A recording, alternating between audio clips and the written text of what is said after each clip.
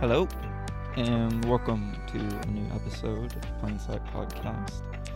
I'm your host, Jacob, and if you're new to the show, this is a show where I basically talk about conspiracy theories, right? I mean, not to sound like Alex Jones or anything like that. I'd like to be the opposite of Alex Jones, especially right now. I mean, that guy just needs to go away, you know? But anyways, on this episode, we're going to be talking about the Sandman on Netflix, and I guess I'll get right into it. I mean, going into the show, I honestly didn't really know anything about the comic book. I've heard of the writer because I used to work in a bookstore for like a year. It was like a couple years ago, I guess. But I remember seeing like a shit ton of his books on the shelves. I mean, so he's an author and he's written a lot of crap. And I really didn't realize, and this was even just a couple of years ago, I didn't realize the extent of his kind of occult connections and knowledge and all that. And there's actually a lot of it. My first exposure to his work was as a kid with Coraline, because he wrote Coraline. And the film, which is like stop motion, I guess. Leica Studios, I'm pretty sure, are the ones that did it. But anyways, it's a masterpiece. And that book and film have kind of occult themes and Gnostic themes and going down the rabbit hole, like quite literally Coraline goes through a hole into another realm. But this episode isn't about Coraline, so anyways, the comic, The Sandman, that's what we're talking about, was written by Neil Gaiman and published by DC Comics in January of 1989 and ended in March of 1996. And I guess it had 75 issues. It won a bunch of awards, apparently, and a lot of people kind of consider it to be this guy's masterpiece, like his magnum opus. So I'm mostly going to be focusing on what I saw in the Netflix show, since I haven't read the comics and don't really intend to, but I think it's actually pretty close to the comic. I mean, I've read some, negative reviews on IMDb, but you know how that is. People on there are crazy. I'm also going to try to not get too deep into the lore of the characters or the story unless they like specifically pertain to the occult, or else we'll be here like all fucking day. I mean, I don't know anything about the comic, really. I didn't read it. All I know about is the show on Netflix, so I'm going to describe the plot quite a bit too, probably not all of it, but some of it, so spoilers if you really care about that sort of thing. I mean, the show was pretty good. Actually, I'll start off by saying the show is good. The first 6 episodes are pretty good. And then the rest kind of just fell off for me because they start introducing new characters. And, at that point, I'm very invested in this main character that, I'm going to be talking about here. But they kind of dropped the ball, in my opinion, on the last few episodes, but whatever. It's worth watching. I mean, if you're into this kind of nerdy comic book goth thing, it's very like goth emo vibes.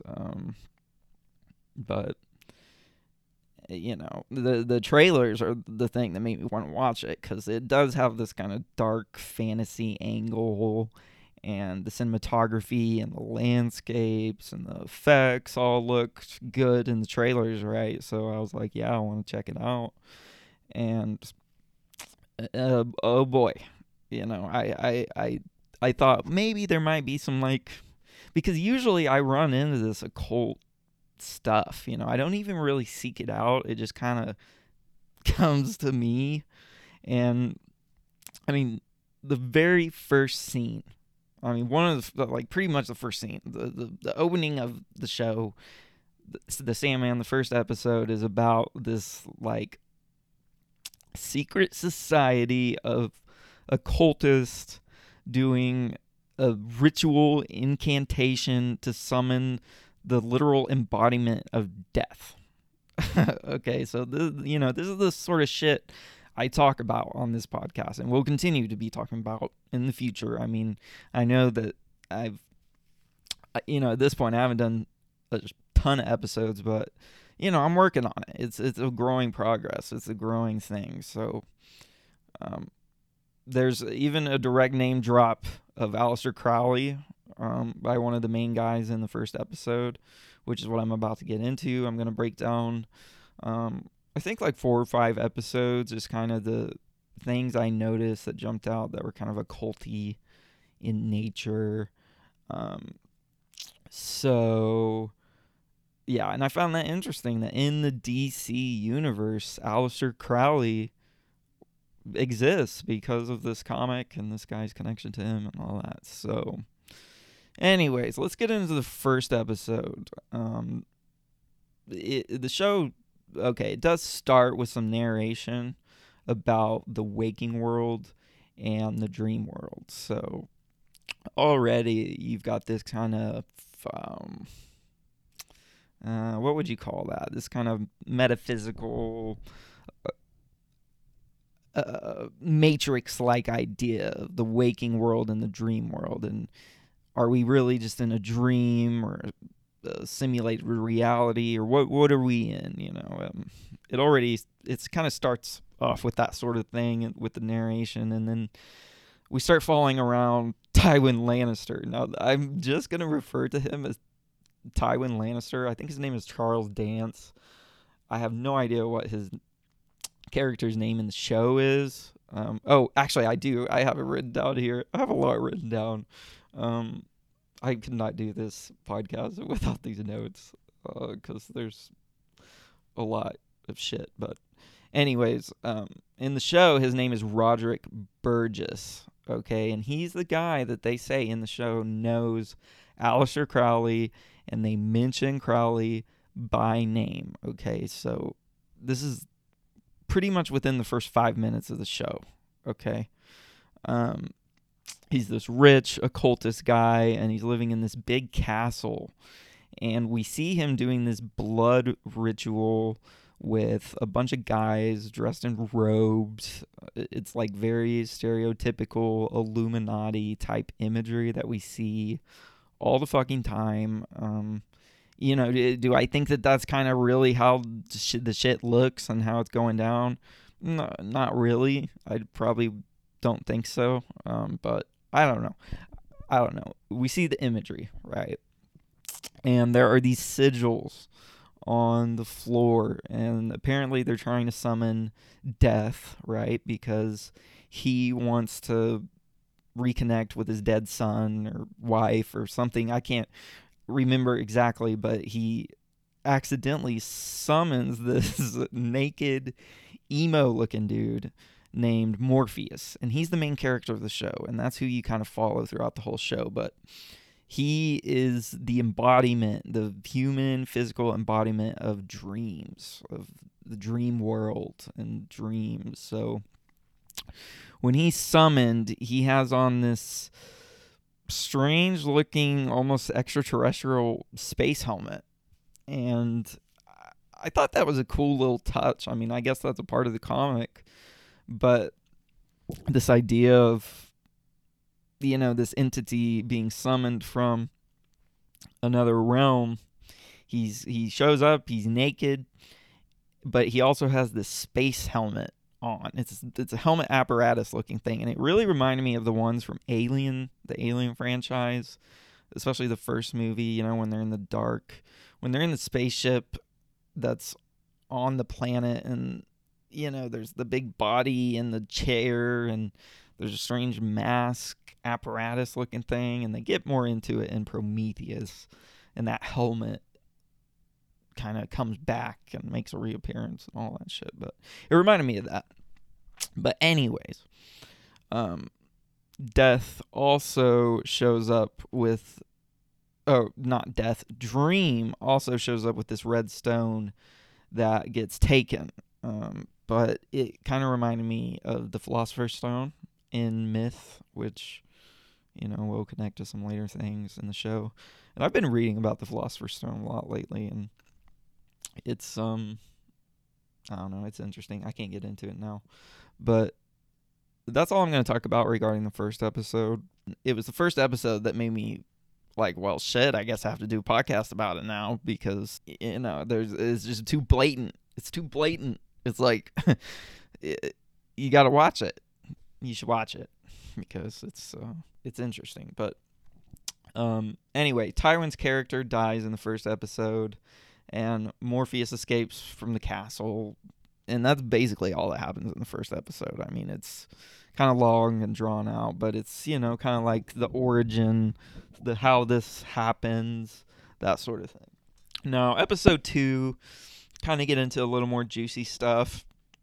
So the character, Dream, his name is also Morpheus. They refer to him as Morpheus. He's the Sandman, right? So the show's called The Sandman. He's the Sandman. He's the angsty, emo, goth-looking guy in all the trailers and all that. So Morpheus, I just think of Lawrence Fishburne in The Matrix, right? I don't know if there's any connections there, but in this episode, he goes and summons the Fates, and they're these 3 witchy-looking women, and I always like a good witch scene, and I thought this one was pretty good, but I wanted to point out a couple pieces of dialogue, basically, because he's summoning the 3 Fates, and he says, "The 3 who are one, the one who is 3."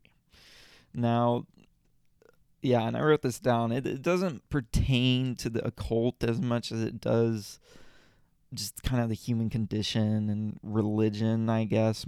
Definitely more so religion, because, it has to do with the Father, the Son, and the Holy Spirit. And 3 who are one, one who is 3. And like I said, I've said before, I'm not religious, but I do look into the Bible sometimes, and these religious sort of things. I mean, there's a lot of theories about the Holy Trinity thing, and I don't think Christianity is the only religion to use this concept of a Holy Trinity, of the 3 being a sacred type of number. I don't know. I need to look into it more, but I definitely thought it was worth mentioning.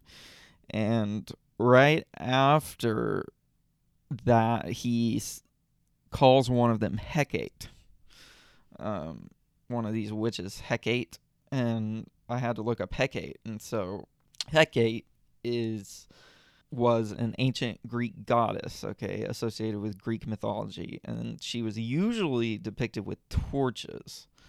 Now, there's some arguments I've seen online saying that she looks just like the Statue of Liberty, because she's often depicted wearing a crown that's similar, and the torch thing does kind of give some credence to that argument, but I don't know how convinced I am of that. But she was also depicted with snakes, a key, and sometimes a dog.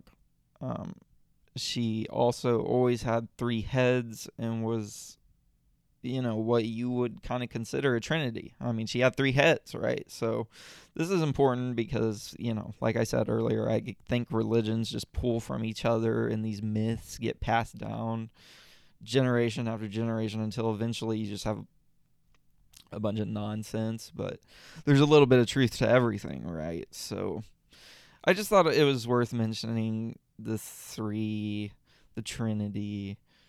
And, this Hecate figure kind of ties us into the Statue of Liberty. And anyway, Sigmund Freud, to go a little further down the rabbit hole on this, I added this little note here. You could also tie the Trinity into Sigmund Freud's theory on the human personality, because he theorized that, I mean, it's not really theory anymore. I mean, it's pretty much proven, but the personality is made up of the ego, the superego, and the id. That's what it's called, the id. It's spelled ID, but I'm not a psychoanalyst or a fucking psychologist, nothing like that, so I'm not going to get too deep into it, but, I might get into it later on later episodes, because Freud was onto something, like Carl Jung, or there's like psychiatrists and doctors and scientists that come up when you're looking into these sorts of things, and there's just some common ones, some common names that come up. Okay, so I'm going to move on to episode 3. I didn't even really describe what happened in episode 2 because, nothing really important. I don't know. Nothing pertaining to the occult. That's what we're focusing on here, is the occult. So, now, in episode 3, we do get introduced to this character of Constantine, who, I have seen this movie with Keanu Reeves, Constantine, and I knew it was kind of based off of a comic book. Didn't know much about him. Apparently, that movie with Keanu Reeves is, like, pretty different than the comic book, and they're not really accurate. And Constantine is apparently an occult detective. Like, that's what they described him as on Wikipedia and online, like an occult detective. So I'm like, okay, that's interesting. An occult detective. That's me, right? Detecting all the occult shit. But Keanu Reeves is always in very occult heavy films, by the way. I mean, he is always... I could do a whole episode on Keanu Reeves and all his connections, and he's a strange guy to me. But anyways, whatever.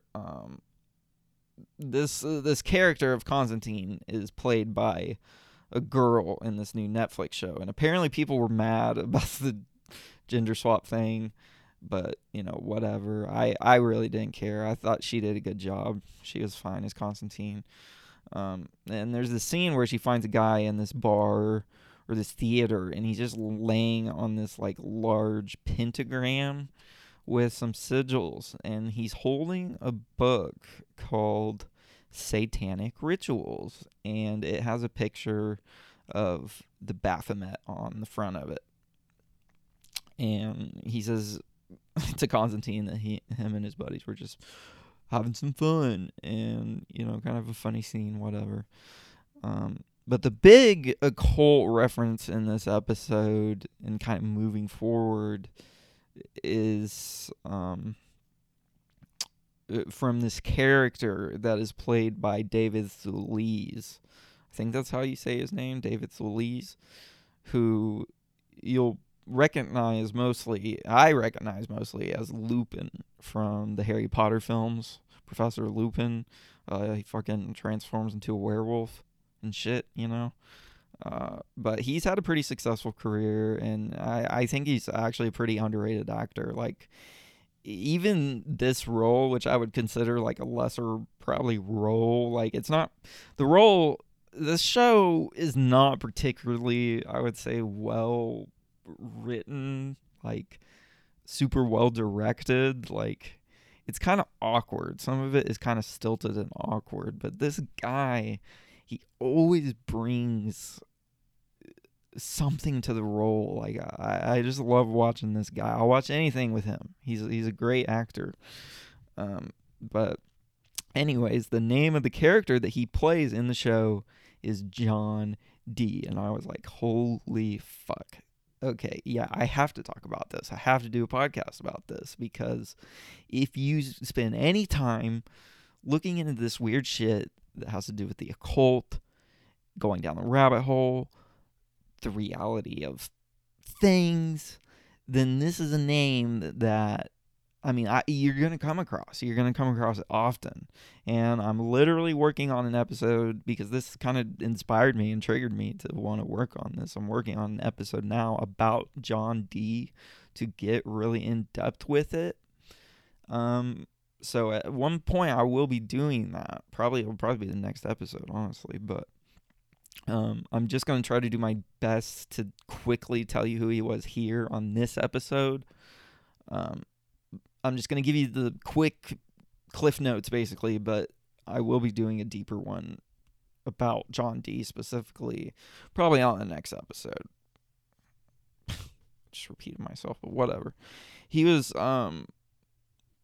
basically, he was this guy who was Queen Elizabeth's closest personal advisor, and this was during the 1500s, I guess mid to late 1500s. I can't remember, but he was really into math and science and astronomy, so he was a nerd, right, basically. And he had this huge library, and it was like the best library in London, apparently, and people from all over would come to his library to read his books and study. And anyways, to make a super long and complex story short, he dabbled in the occult, right? And he's like one of the OGs, I guess, in terms of this occult stuff and summoning things, and that's really what he's best known for. He and this guy named Edward Kelly were basically in contact with spiritual beings or angels, aliens, whatever the fuck you want to call them. I mean, but they dilated what's called the Enochian language, and you can look into this, the Enochian language, and it ends up becoming connected to the book of Enoch from the Bible and the Nephilim, which is interesting because John Dee had not read the book of Enoch at the time that he was channeling or scrying or whatever the fuck they were doing to get this information, to talk to these beings or whatever. But like I said, I'm not going to get too deep on it now, but a lot of the instruments that he used, I will mention this, to channel or whatever he was doing, they're actually on display at the British Museum of London, and you can look them up.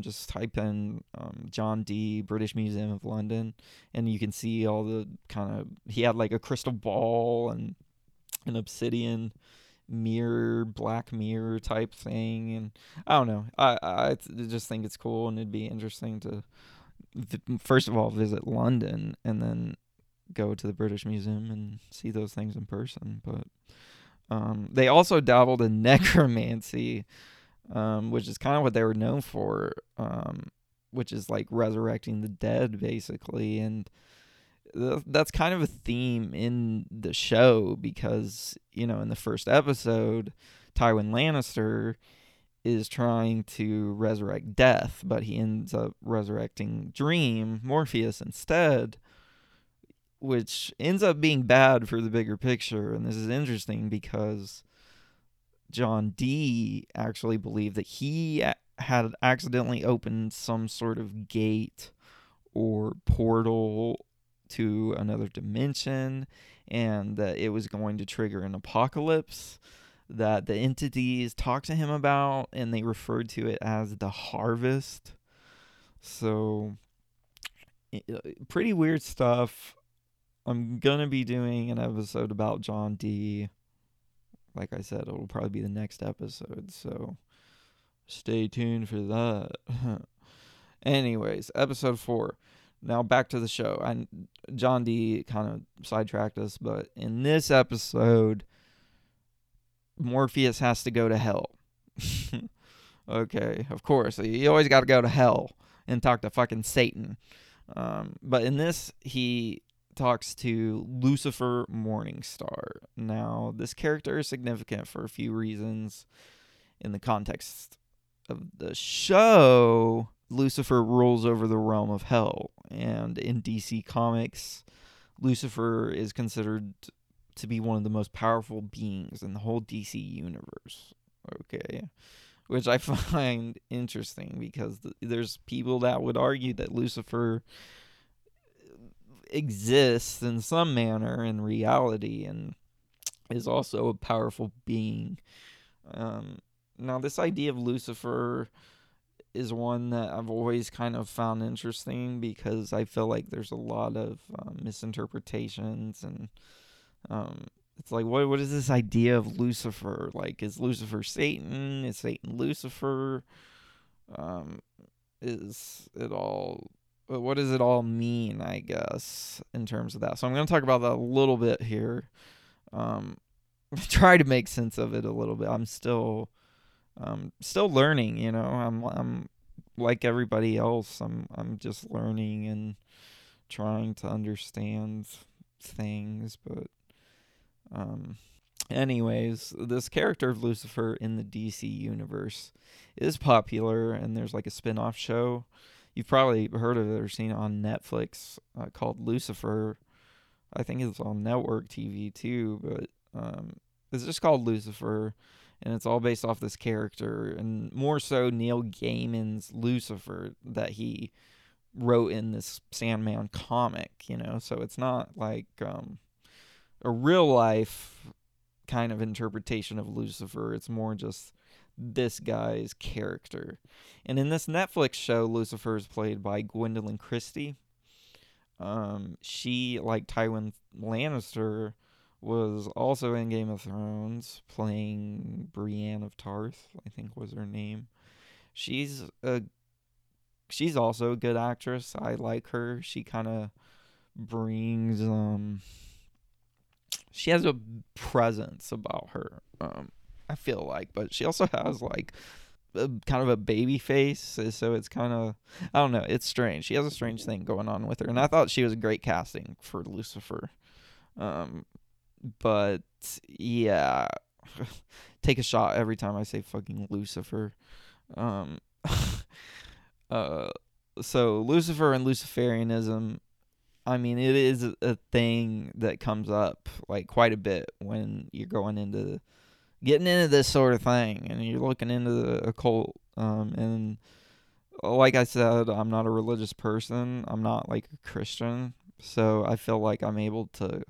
But I'm not like Luciferian either. Okay, I'm just not religious, so I think that's a good thing. I feel like I'm able to kind of look at all this stuff pretty subjectively, as subjectively as I can. And, you know, that's kind of the sort of how I want to approach it. Now, I do have this book, and I've had it for a while. I mean, it was good that I had to scrounge around to find it. It was behind a shelf in my drawer, or behind a drawer in my fucking cabinet. Like, haven't read it in years. Had to skim through it, whatever. But it's called Apotheosis, the ultimate beginner's guide to Luciferianism and the left-hand path. It is written by Michael W. Ford. And, you know, I bought it because I was interested in the left-hand path mostly, but this idea of Luciferianism as well. So we're going to get into it. The name Lucifer is actually a Latin word meaning light bearer, from the Roman term for morning star. Okay. So the planet Venus is also referred to as Lucifer. And that's another thing to note. I mean, there is I feel like you could make the argument that the word Lucifer, I mean, that is and always has been and only is a reference to the planet Venus. I mean, it is the Latin word for light bearer and the Roman term for morning star, and that's because you can see it in the fucking sky. I mean, it's one of the few planets you can't see in the sky, and I don't know if it's one of the first planets you can see in the morning. I mean, I'm not an astrologist, I don't know, but I think that that's more or less where this term comes from, the planet Venus. Um, but Lucifer in Roman folklore was personified as typically a male figure holding a torch, much like the Statue of Liberty, except the Statue of Liberty is a lady. But the idea of holding or bearing a torch or light is one that comes up often in the occult and Luciferianism, because it's the idea of enlightenment, okay? The illumination of consciousness, basically. And I'm trying to think of some examples. I mean, you think of like the Pixar logo, where the little light bulb jumps out and he jumps on the eye, and it's a little light and the light goes out. And George Lucas has industrial light magic. Okay, light magic. This idea of light. Fox Searchlight Pictures. The film The Lighthouse. I don't know if you've ever seen that film with Robert Pattinson, Robert Eggers. That film is an occult tale, basically. So, yeah. Let me read from Apotheosis here.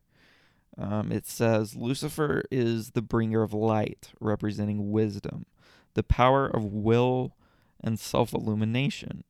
Lucifer represents the angelic or higher aspects of the self, thus is a power archetype and spirit of ascension and wisdom. The fallen angel is a syncretic deity which is composed of both masculine and feminine deities from the ancient world. And it also says that Lucifer is balanced light, representing the higher intellect, and the dark, representing the hidden aspects of oneself. The light is not merely an above illumination, rather more the light within, which is our individual consciousness, our divine potential to control and command our life based on our thoughts, words, and actions. So, now, I do think I should note that, like I said, this is called The Beginner's Guide to Luciferianism. So this is written from a perspective of someone who identifies with Luciferianism. And this is kind of how they see or interpret this idea of Lucifer. And I've seen this concept. I mean, when you look into this occult stuff and you start getting into kind of the darker stuff, you start to kind of rationalize, well, what kind of belief system could enable someone to get into this way of thinking, I guess? And I don't know how to explain it really, but like I said, it's the idea of enlightenment, basically. Now, not all interpretations of Lucifer are like the one I just read, I mean, it's this unorthodox way of thinking, because us normies, the things we see as dark, the Luciferianisms, or the kind of Luciferianism way of thinking, don't see dark things as dark. And the book even gets into this a little bit, saying about darkness, that it's primal and demonic, subconscious. This is how they describe darkness, or this guy describes darkness in the book. Survival instincts, ego, animalistic urges, hidden knowledge, predatory instincts, chaos, dreams, violent impulses. So he includes violent impulses, and then he says neither good nor evil. And I think that that's the big crux of this whole Luciferianism thing, because the idea is that these things aren't viewed as bad or evil. They're just seen as they are. Which, that's a slippery slope. Because it encourages you to use your own judgment and your own instincts to keep all these things in check, basically. But, it's like, how far is too far? I mean, if you are a person that, indulges in the darkness, I would say, it says neither good nor evil, but I do believe in the idea of evil. I do believe that there is evil out there. I don't know. I don't want to get too off my notes here. They also say that, or they talk about this idea of the adversary in the book, and this is another important archetype that you kind of see in films and TV a lot, and that's that of the kind of rebellious spirit. And I do believe that this kind of spirit is in all of us, a little bit, in a way. When you rebel against the system, when you rebel against injustice, when you know that something is wrong, and you know in your heart, and you do what's true to yourself, and you're true to what you believe is right, that is the rebellious power, and that's what they describe as the adversary. So let me read from the book. It says the adversary is the rebellious power or dark spirit, which is dual, basically meaning that it's composed of both masculine and feminine energies, okay? Now, the Luciferian, this is what it says, the Luciferian recognizes these as powers within the mind, spirit, and body, and seeks to transform the self into this type of individual as a god or goddess. It is called the adversary or opposer, as it is dual, standing separate yet the same. This is the power which stirs life and creates and destroys within the universe. So kind of think of the orb. It kind of reminds me of the Ouroboros, the snake consuming its own tail, right? And it also says, remember, it was the serpent which brought wisdom to humanity, allowing them to become aware of good and evil in the Bible. So here they're kind of contradicting themselves, because earlier they talk about all these bad things and they say neither good nor evil, but then they say that it was the serpent which brought wisdom to humanity, allowing them to become more aware of good and evil in the Bible. So that is an acknowledgement of evil. There has to be an acknowledgement, some sort of acknowledgement of good and evil, I think, in some way. Or else everything's just going to slip into chaos. But, the world seems to be slipping more and more into this chaotic state. And these ideas, these occult ideas tie into it, because it is, in a lot of ways, chaos, but it's chaos that is being summoned in a way, I believe. So I think I'm going to go ahead and stop there, because that's pretty much where the occult references and connections slow down and stop. But I thought this was all worth mentioning. And, like I said, the Sandman is a pretty good show, but the second half sucked pretty bad, in my opinion. But,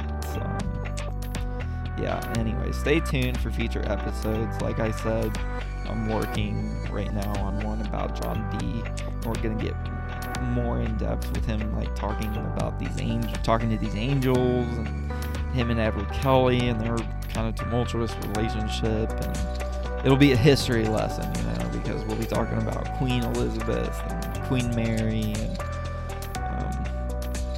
007 also. So stay tuned for that, and I'll talk to you on the next one.